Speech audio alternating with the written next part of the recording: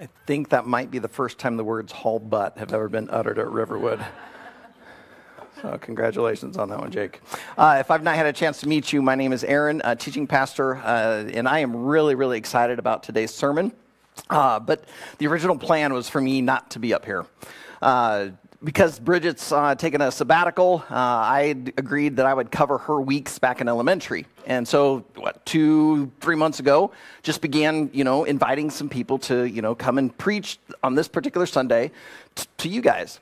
And I'd reach out to one, and sometimes, a few hours, maybe a couple days, couple weeks, and then I'd hear back, "I'm so sorry, I'm not available."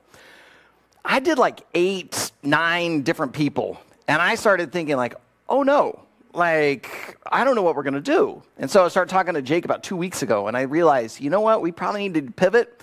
Let's find someone else to do elementary, and I will preach. Well, that was just as difficult. We didn't have anyone else available to teaching in Kids Creek. So elementary students, I still get to hang out with you, so that's my blessing. But you've got to put up with me as well today. So sorry there aren't going to be a bunch of games and everything else. But kids, even though we don't get to go do elementary there, I still think you're going to get a lot out of this sermon. There's a lot here for you. In fact, we're going to be in a section of the Bible that's very close to where you guys have been at in Kids Creek. And I think the things that we're going to hear today, they're going to be exactly what you need to hear as you grow and learn and mature. But to the adults, we really could use 1, even 2 more teachers. Bridget just does an amazing job of setting you up for success. Not only will you get to go in and learn the Bible yourself, but then you get to help share it with these kids. And just, it's a fun environment. It's worth it. And so you wouldn't be serving more than once a month. If you're willing, though, to just be a blessing to those kids, it would really mean a lot. Not that we don't want them in here. We love it when they're in here. But we just also know that they're really being impacted and growing back there. So if you're willing to, just put that on your connection card. You're willing to have a conversation of what it might look like to just go back and teach in Kids Creek, that would be fantastic. But kids, even though you're in here today, and even though you're going to get a lot out of the sermon, I just want to be honest with you and let you know that you're not the first group of people I was thinking of as I was putting this sermon together. And again, doesn't mean it's not for you. It's still for you. You're going to get a lot out of it. But often when I put together sermons, sometimes I just think of people. Now, just so you guys all can calm down, I do not think of individuals, right? I do not think this sermon's for Jake. Jake needs this, right? I think in groups. I tend to think of what's the person who's maybe struggling with an addiction? How can this help them right now? What about the person who feels like they're wanting certain things and God's not answering their prayer? What about the person who's really struggling with doubt? How can we help them and encourage them? Right, so I tend to think in groups of people. And so kids, while I'm aware of your presence today, in fact, I'm going to try and make a couple of my points applicable to your life, you were not the first group of people I was thinking of. Likewise, ladies, you were not the first group of people I was thinking of. Doesn't mean the sermon isn't for you. It is just as much for you as for anyone. Just like for the kids, there will be some points that I make that I'm going to try and make it applicable to you. Everything here is for you. It's just that as I was putting this together, I didn't have you at top of mind. Who was on my mind and heart were guys. And that's because of 2 things. First, the content of the story we're going to see today and the context of my life. The content we're going to see today, as we jump into this story, you're going to quickly see that if they turned this into a movie, it would be totally marketed at men. All right, so it's a manly type of story. And second, the context of my life is that wrestling season's about to begin. Many of you know that I have the joy and opportunity to help out with the Wartburg wrestling team in just a couple of small ways. On Tuesdays, we do this thing called Foundations. I just help organize it. I don't necessarily teach at it. And then we host a Bible study at my house on Thursdays. For foundations, I've been, over the last several weeks, couple of months, I've been starting to think, what should we do? Because not only this year do we have a really large team, but there's a women's team. All right, so what can we do to help both of them? And I've been thinking about it, and I ended up coming across this idea of this story that I became familiar with years and years and years ago.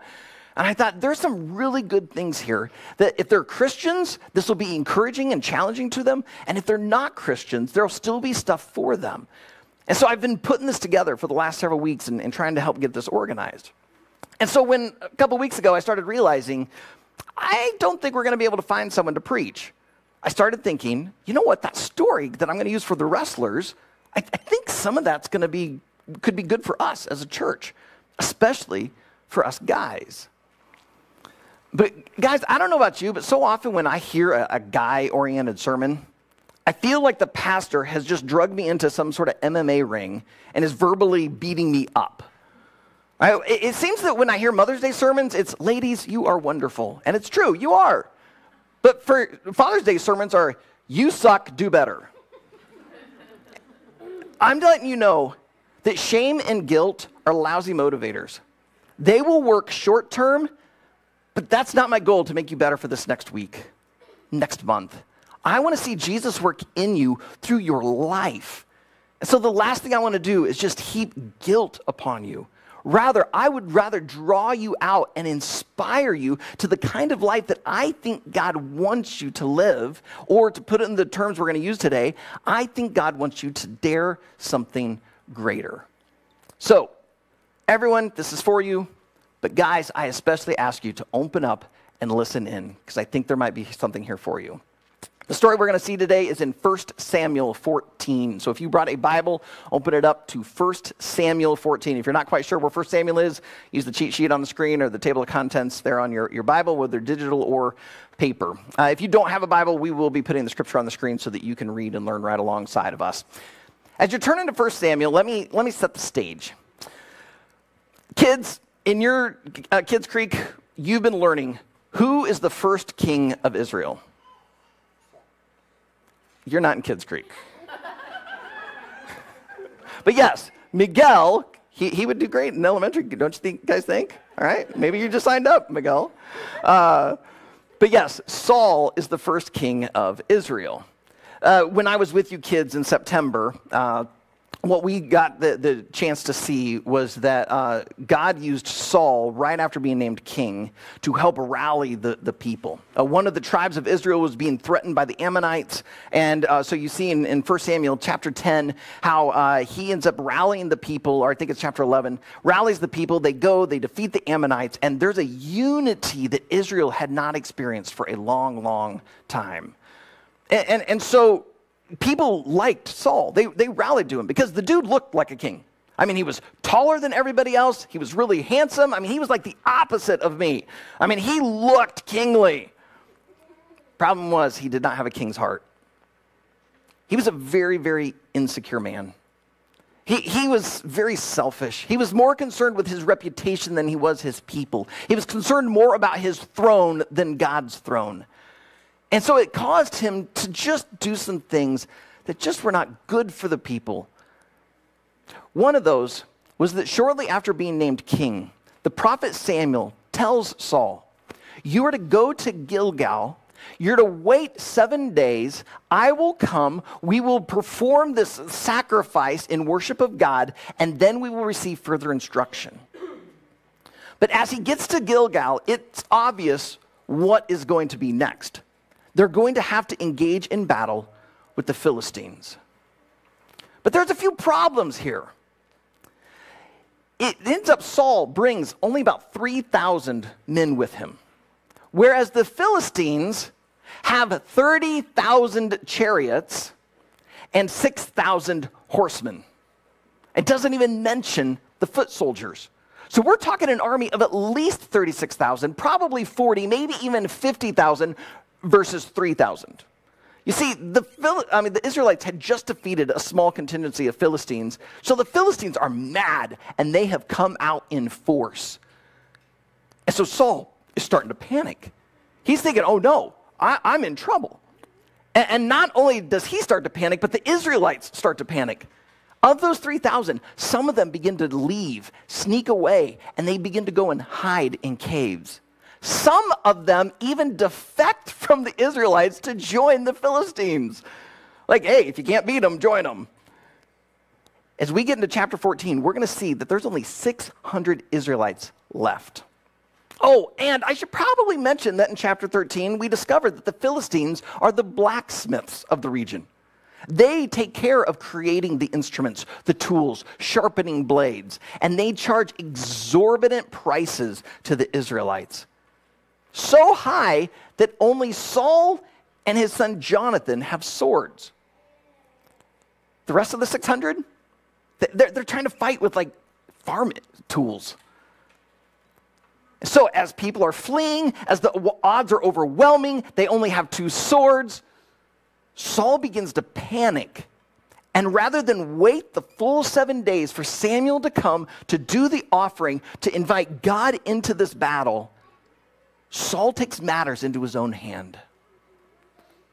But Saul's a king, not a priest. Only the priests were to offer the sacrifices.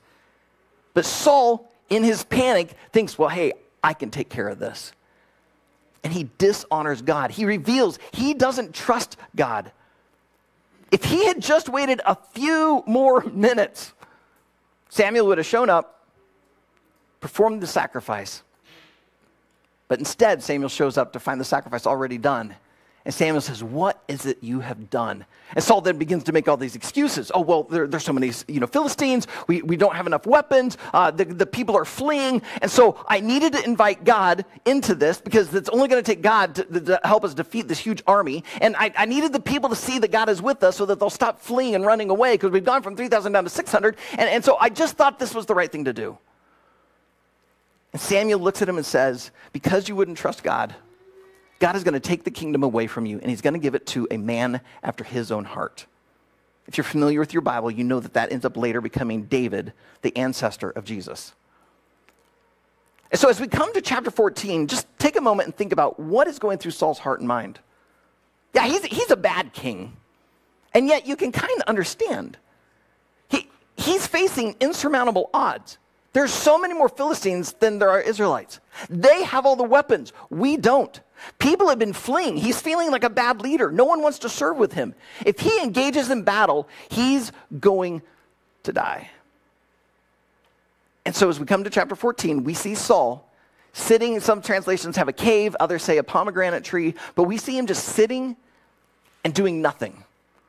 And that is when his son Jonathan kickstarts the story. So if your Bible's open there to 1 Samuel 14, join me at verse 1. One day, Jonathan, the son of Saul, said to the young man who carried his armor, "Come, let us go over to the Philistine garrison on the other side."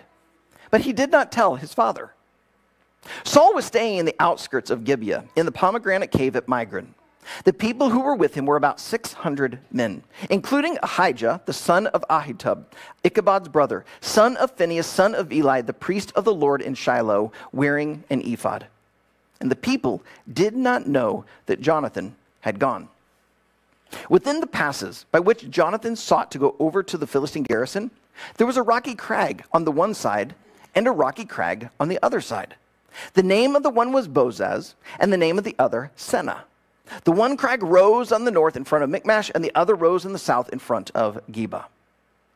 Jonathan said to the young man who carried his armor, "Come, let us go over to the garrison of these uncircumcised. It may be that the Lord will work for us, for nothing can hinder the Lord from saving by many or by few." And his armor bearer said to him, "Do all that is in your heart. Do as you wish. Behold, I am with you, heart and soul." And then Jonathan said, "Behold, we will cross over to the men, and we will show ourselves to them. If they say to us, 'Wait until we come to you,' then we will stand in our place, and we will not go up to them. But if they say, 'Come up to us,' then we will go up, for the Lord has given them into our hand, and this shall be the sign to us." So both of them showed themselves to the garrison of the Philistines. And the Philistines said, "Look, Hebrews are coming out of the holes where they have hidden themselves." And the men of the garrison hailed Jonathan and his armor bearer and said, "Come up to us, and we will show you a thing." And Jonathan said to his armor bearer, "Come up after me, for the Lord has given them into the hand of Israel." Then Jonathan climbed up on his hands and feet, and his armor bearer after him. And they, the Philistines, fell before Jonathan, and his armor bearer killed them after him. And that first strike, which Jonathan and his armor bearer made, killed about 20 men within, as it were, half of a furrow's length in an acre of land. And there was a panic in the camp, in the field, and among all the people. The garrison and even the raiders trembled. The earth quaked, and it became a very great panic.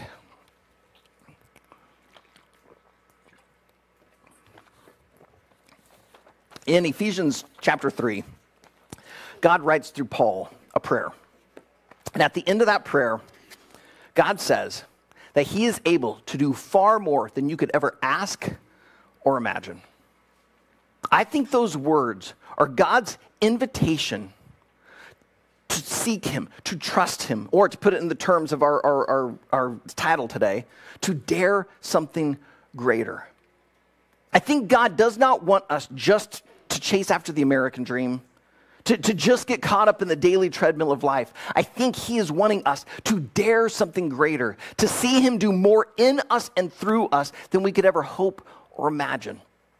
Time after time after time in the scriptures, we see God doing this, doing far more than people could hope or imagine. And we see it here with Jonathan. There are several things in this story that I want to pull out today that I hope will challenge you to dare something greater and to seek after a life that I believe God wants to do in you and through you. The first thing that I want to point out today is that Jonathan made a choice. If you're going to dare something greater, you're first going to have to choose to do so. Now, Saul was also making a choice. He made the choice to do nothing. He's just sitting underneath a pomegranate tree. He's afraid to go because he thinks if he goes, he's going to die. And so he's so concerned about himself. He makes a choice. Jonathan, though, makes the opposite choice. He realizes God has called us to battle. We've got to obey. And so he's saying, I choose to go. Now, yes, the odds were absolutely overwhelming. I mean, it was ridiculous to think. But in Jonathan's mind, if God is for us, who can be against us? I mean, if God can part a Red Sea, if God could bring plagues upon the Egyptians, if God could cause the walls of Jericho to fall down, God could defeat 50,000 Philistines with nothing but Jonathan and an armor bearer. And so he chooses to go. However, have any of you been like me and you make a decision, you choose something, but you don't quite follow through? Like if you've ever done a New Year's resolution, you probably know what I'm talking about. Like you say, you know what, that's it. I'm choosing to lose some weight. And I'm still the same weight. I'm choosing to engage in this exercise. And yet you just haven't gotten to it. You know, I'm making a decision. I'm going to ask her out. And weeks go by and you still haven't done it. See, you can't just choose. You have to do the next thing. You have to initiate. You have to engage. You need to follow through. We see Jonathan follow through on his plan. He initiates. He goes for it. That's the difference between Jonathan and his dad. His dad won't do anything. Jonathan's saying, all right, we got to do this. When I felt God calling me into church planting, I ended up behaving a bit more like Saul than I did Jonathan. It took me a long time to wrap my mind and heart around this idea that God wanted to use me to start a church. I didn't think I'd be a very good lead pastor. I had all these doubts, and so I just sat underneath my pomegranate tree. But eventually, this day came when I realized God has called me to this. He won't let it go. And so it would be better for me to plant a church and fail than to remain where it was safe and comfortable and live with regret. Because I suddenly realized my failure wouldn't be a failure in God's eyes. My failure was trying to just remain where I was. I could actually honor God by being obedient to plant, even if the whole thing fell apart. even if I fell flat on my face. So you got to go.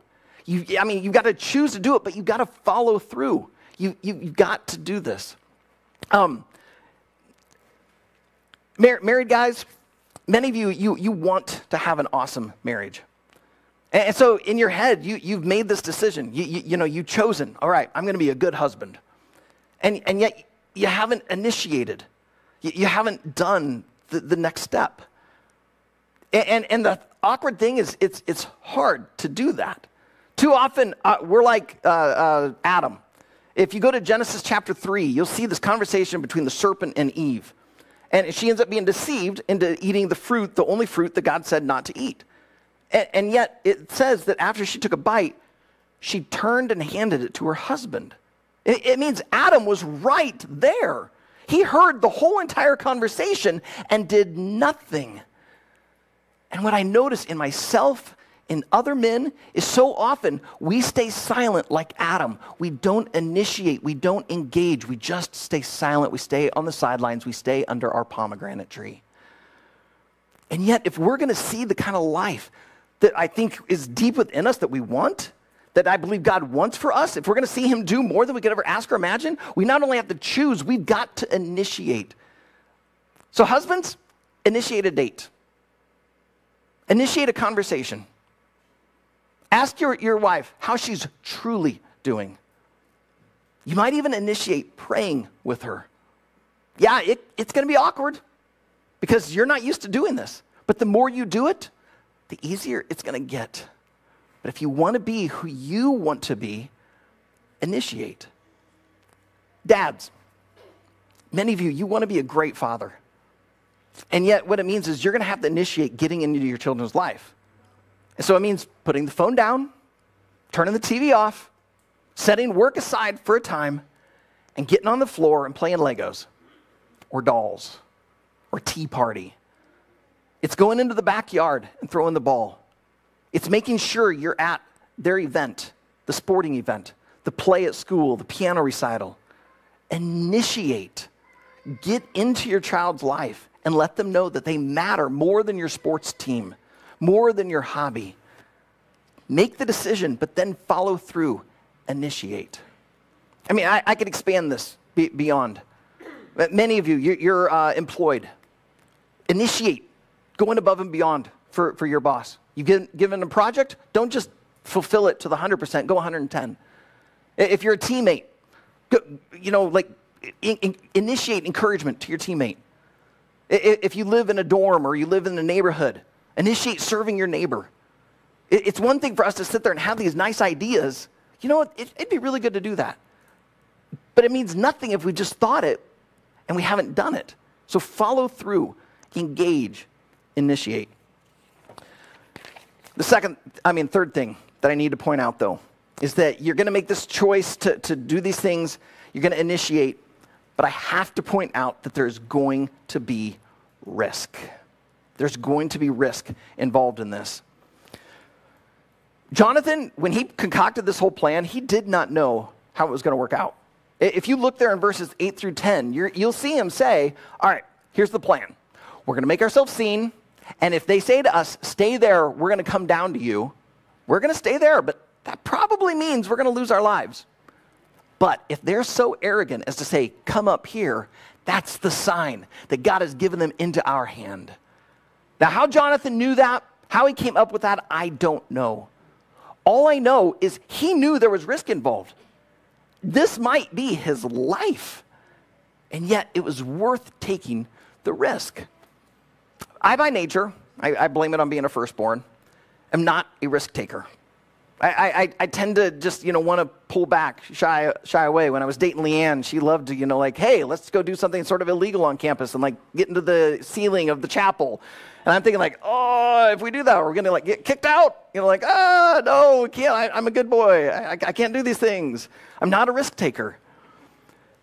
And yet, as I just shared, I realized that, okay, even if I take the risk and fail at planting a church, God can still be glorified. Many of the risks many of the choices you make, they're going to have inherent risks in them, but ultimately you're going to be fine. Kids, It's a risk for you to stand up to the bully who's picking on the outcast in your class. Ladies, it is a risk to ask that woman you barely know how she's really doing. Husbands, it's a risk to ask your wife to give you feedback. College students, young adults, singles, it's a risk to not give into the pressures of the culture, to engage in the things that they say is totally fine to do. And yet you know deep down, this is not going to help me be who God wants me to be. Now, thankfully, the risks you take, they're not at the same level as Jonathan. You're not putting your life on the line, most likely. Most likely what's going to happen is your reputation is going to get dinged. Your heart's going to take a beating. And yeah, if you stand up to the bully, maybe you'll take a fist to the face. But you're going to live to see another day. You're going to be able to rise up, continue to follow God, and continue to go be a blessing to others.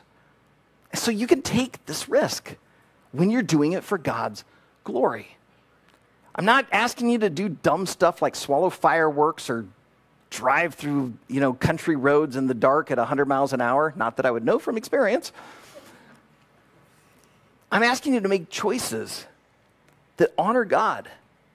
But doing so means you have to recognize there's a risk involved. So you got to make a choice, but you have to follow through on that choice. You got to initiate. But in doing so, you have to acknowledge there's an unknown element. There is a risk in this. Thankfully, you follow God, the one who knows the future. And so just continue to give your life to him. Continue to trust him as you take this risk. Next thing I want to point out from the story is influence. I want you to notice the influence that Jonathan had on the armor bearer.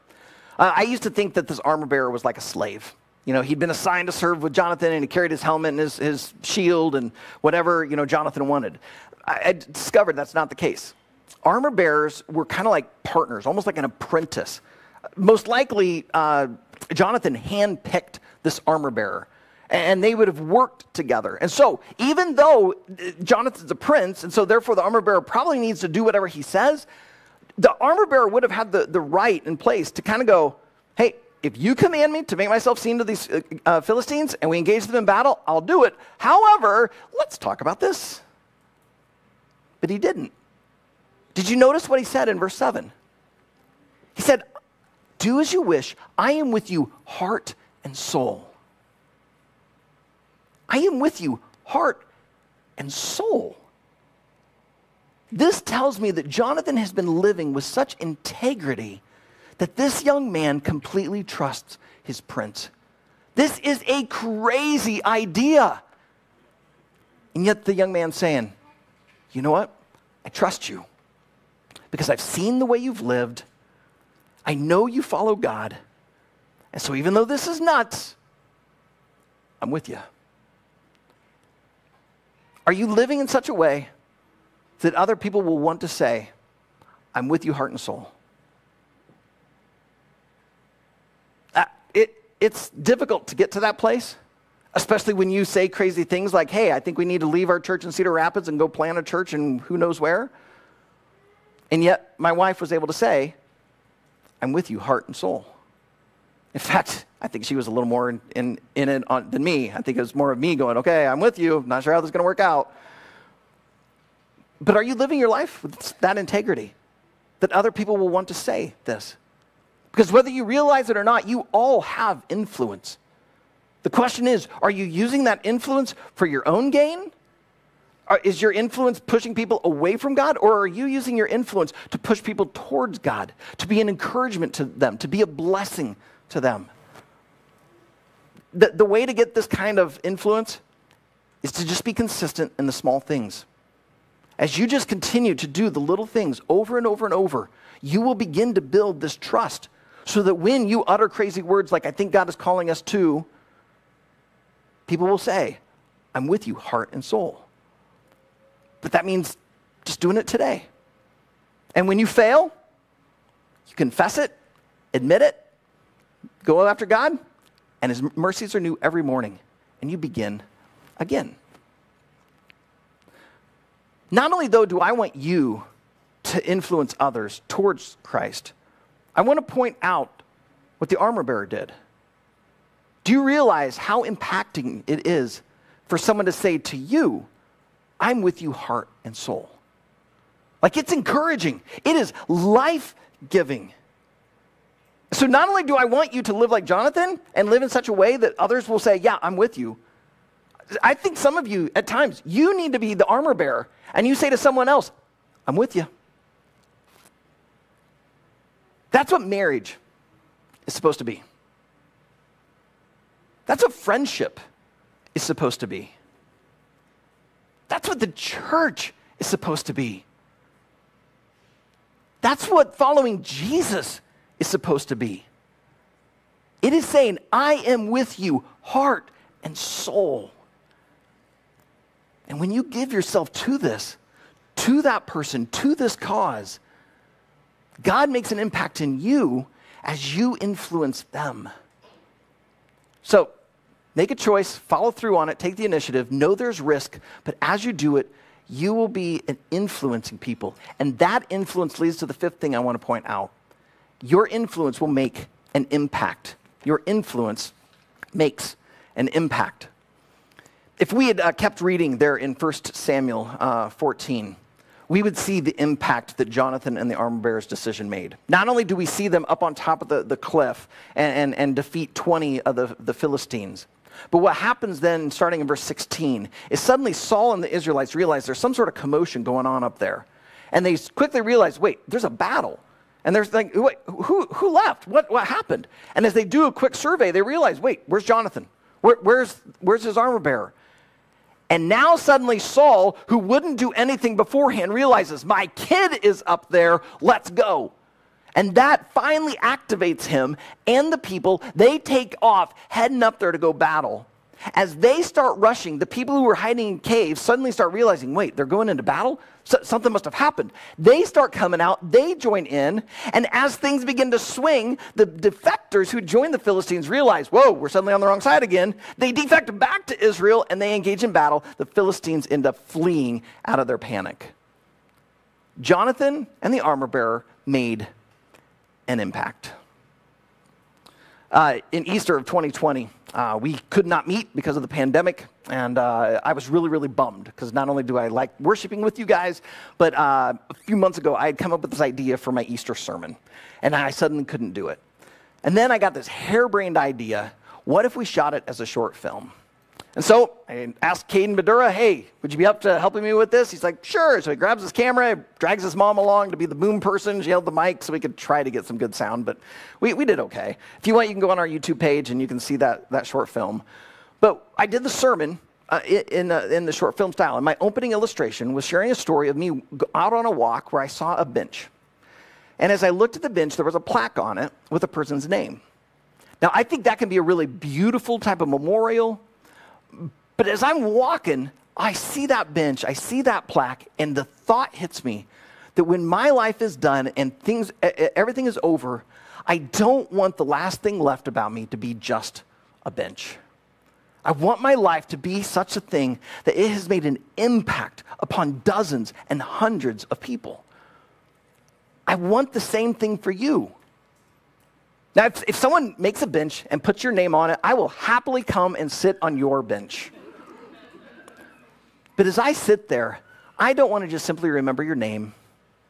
I don't want to just simply remember the job you had. I don't want to simply remember the activities you kind of were involved with. I want to remember the life you lived. I want to remember the people you impacted.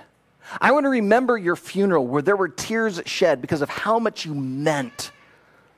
I want to sit there and remember your impact. But to see that day, we have to make the choice now to live that kind of life. And it's day in, day out, just giving ourselves to this, knowing there will be risks involved, knowing we will fail along the way. But as we give ourselves to God like this, He will use us to influence people, and we will make an impact upon His kingdom and eternity. That is what I long for you. So, will you make this choice? Will you initiate? Knowing there will be risks along the way, will you let your life be given to God so that you are influencing people and making an impact upon eternity? This past Friday, as I was working on the sermon, I kind of got to this point when the thought hit me. I think I preached this sermon like 20 years ago. I started diving into my digital archives, and sure enough, I'd forgotten about it. And I was really bummed because that would have saved me a bunch of time this week. It was also interesting to see some of the things I pulled out then and differences I was pulling out now. But as I was looking at that sermon from 20 years ago, I suddenly got really disappointed. Not because I could have saved some time, but because I looked at it and I realized I had failed. Because you see, as I kind of reached this point in the sermon 20 years ago, I ended. I basically was like, all right, so go and be like Jonathan. Do these things and God will be glorified. And that was the end. If we ended right here, I think I'm setting you up for failure. You might be inspired. You might be saying, yeah, I'm going to climb that mountain. I'm going to be like, Jonathan, let's go. And yet you walk back out and you're right back into the daily treadmill. I need to show you two things about the passage that I think can help drive this home where it really needs to go, so that you're not just walking out of here saying, I can do this, but instead you walk out saying, God can do this. The first thing I need to point out is that Jonathan and the armor bearer did not win the battle. I mean, think about it. They only have one sword between the two of them. I like to think that somehow they climbed up there, and as they start engaging in fight, Jonathan slays the first guy. He had a sword, and the armor bearer picks it up, and then the two of them are back to back, just throwing people off, like a 300 movie or something. But even if they were the two world's greatest swordsmen, even if they somehow, just the two of them, slayed 1,000 Philistines, there's still 49,000 more to go. They're eventually going to wear out in their energy. They're going to die, and they lose. Story done. The only reason that we have this story is because the author said, and the earth quaked. That was the author's way of saying, God has entered the chat. God showed up. It wasn't just these two spinning. Suddenly the Philistines realized, we're not just fighting two. We're not just fighting Jonathan and his armor bearer. We are fighting Jonathan, his armor bearer, and their God. That's what sent the panic into them. So this victory wasn't just the victory of Jonathan and his armor bearer. It wasn't even just the victory of the Philistines as they chased the Philistines away, of the Israelites and chased the Philistines away. This was the victory of God. As you engage in this kind of battle, as you dare something greater, as you are fighting against temptation, as you're fighting against addiction, as you're fighting against these patterns of thought, habits, you're struggling with lying, you're struggling with laziness, you're struggling with financial, stewardship. As you're in this battle, if you just try to muster it up, you're probably going to fail along the way. And all that does is bring in the guilt and the shame, and you feel defeated. You're going to win when you let the Lord win. If you are a follower of Jesus, the scriptures say that you have been given the Holy Spirit. In the book of Romans, the Holy Spirit is referred to as the Spirit that raised Christ from the dead. And when Paul wrote those words, he said that same Spirit that raised Christ from the dead now dwells in you. So do not try to leave here today saying, all right, I'm going to muster it up. Instead, walk out of here today saying, God, I give you my life. Through the power of the Holy Spirit, do this in me. God, I want to live this kind of life. I want to initiate. I realize there's risks, but the only thing that's going to help me persevere, the only thing that's going to help me keep going is you. But I will tell you this, that when you see God work, it will amaze you and humble you in such a way you will actually have greater joy than if you somehow manage to do it on your own. So give your life to God fully and let His power work in you. Because then the days that you do fail, it causes you to get on your knees, to confess it to God, and His mercies are new every morning, and you begin again. That's what I failed to tell those young adults 20 years ago. And I don't want to fail you now. So walk in the power of the Holy Spirit. The second thing that I failed to tell them, that I don't want to make the same mistake, is that I do not want you leaving here today thinking, I just need to be more like Jonathan. Because our goal is not to be like Jonathan. Our goal is to be like Jesus. And as we look at the story of Jonathan, we realize that everything Jonathan did, Jesus has done. Jesus himself made the choice to come to this earth. He initiated the plan, put it into action, he followed through. Now you might be saying, well, but hang on, Aaron, Jesus didn't risk anything. He knew what was happening. You're right, there was no unknown for Jesus. But think about that. He knew he was going to be brutally beaten, and he still came.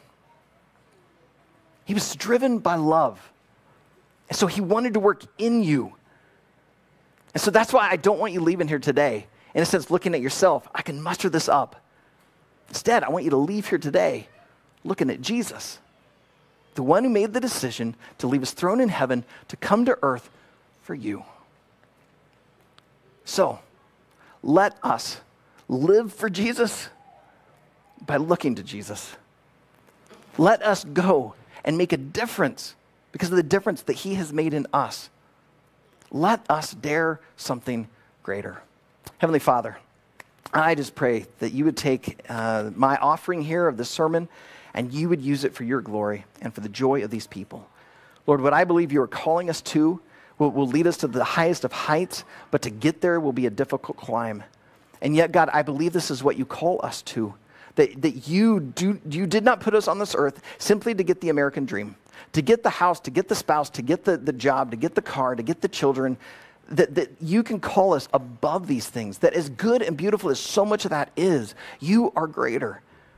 So God, I pray that you would help us to just get off this treadmill and to get onto your path, that we would escape from this dream and we would take on your dream, that we would stop living like Saul and we seek to live like Jonathan, who put our full faith in you. And God, while I do pray this for the kids, I pray this for the women, I pray it especially for us men, that we would hear your call to give our lives fully to you and follow you, that we would go on this adventure with you, trusting you to do more in us than we could ever hope or imagine. Because I believe, God, this is what gives you glory, but it's also where we will find our greatest joy. But God, so many of us here, we realize how we have fallen short. Lord, we live in this world where we see all these things and we feel all these things, but we can't see you. We don't always feel you. So, Lord, that's why I pray that you would just transcend our feelings, you would transcend our circumstances, and you would help us to go on what we know is true. That you are God, you are good, you do exist, you are for us, you are with us. And you invite us into this life with you. So, Father, right now, would you hear us as we pray? Would you hear us as we confess? As we say, maybe for the first time or maybe the 200th time, Father, I'm with you, heart and soul. Because, God, I believe you can do far more in us than we can do ourselves. You want to do far more through us than we could ever imagine. And you want to do this for your glory and our joy. And it's in the name of Jesus we pray. Amen. We want to give you a chance to respond to this through prayer, through singing, and if you so choose, through communion. If you are a follower of Jesus, at any point during the next song, feel free to go and take the elements. As you take them, realize that that bread represents the body of Jesus, which was broken for you. That as you lift off that lid and you take that juice, that represents the blood of Christ, which was shed for you. God loves you so much. Jesus was willing to give it all so that you could come. He wanted to make an impact. And if you know this story to be true, then come. If you're not a follower of Jesus yet, I just want to say thanks for coming. I'm really, really glad that you were here. You may not realize this, but we actually started Riverwood Church for people just like you. Some of the people who are sitting around you, this is their story. They didn't know this gospel, but something was working in them, something was drawing them. And eventually they realized the truth of the gospel, that Jesus left his throne in heaven to come to this earth, live a sinless life, but go and die in the sinner's place. If you are here today and that's not you, I'm just going to ask that you very respectfully not go to these communion elements. It's not because we're trying to keep something from you, it's just that we believe God has something better for you. He loves you, he wants you. And so during this song, rather than go and take these elements, just ask God, is it true? And if his Holy Spirit reveals to you it is, then give your life to him. Say, I'm with you, God, heart and soul. But if there was a time in your life when you said that, even if right now you don't feel like you've truly been living that, I still invite you to come, to take these elements, because they remind us that Jesus gave it all for us, and he's now inviting us to yet again give it all to him. So let's do this now in remembrance of Jesus.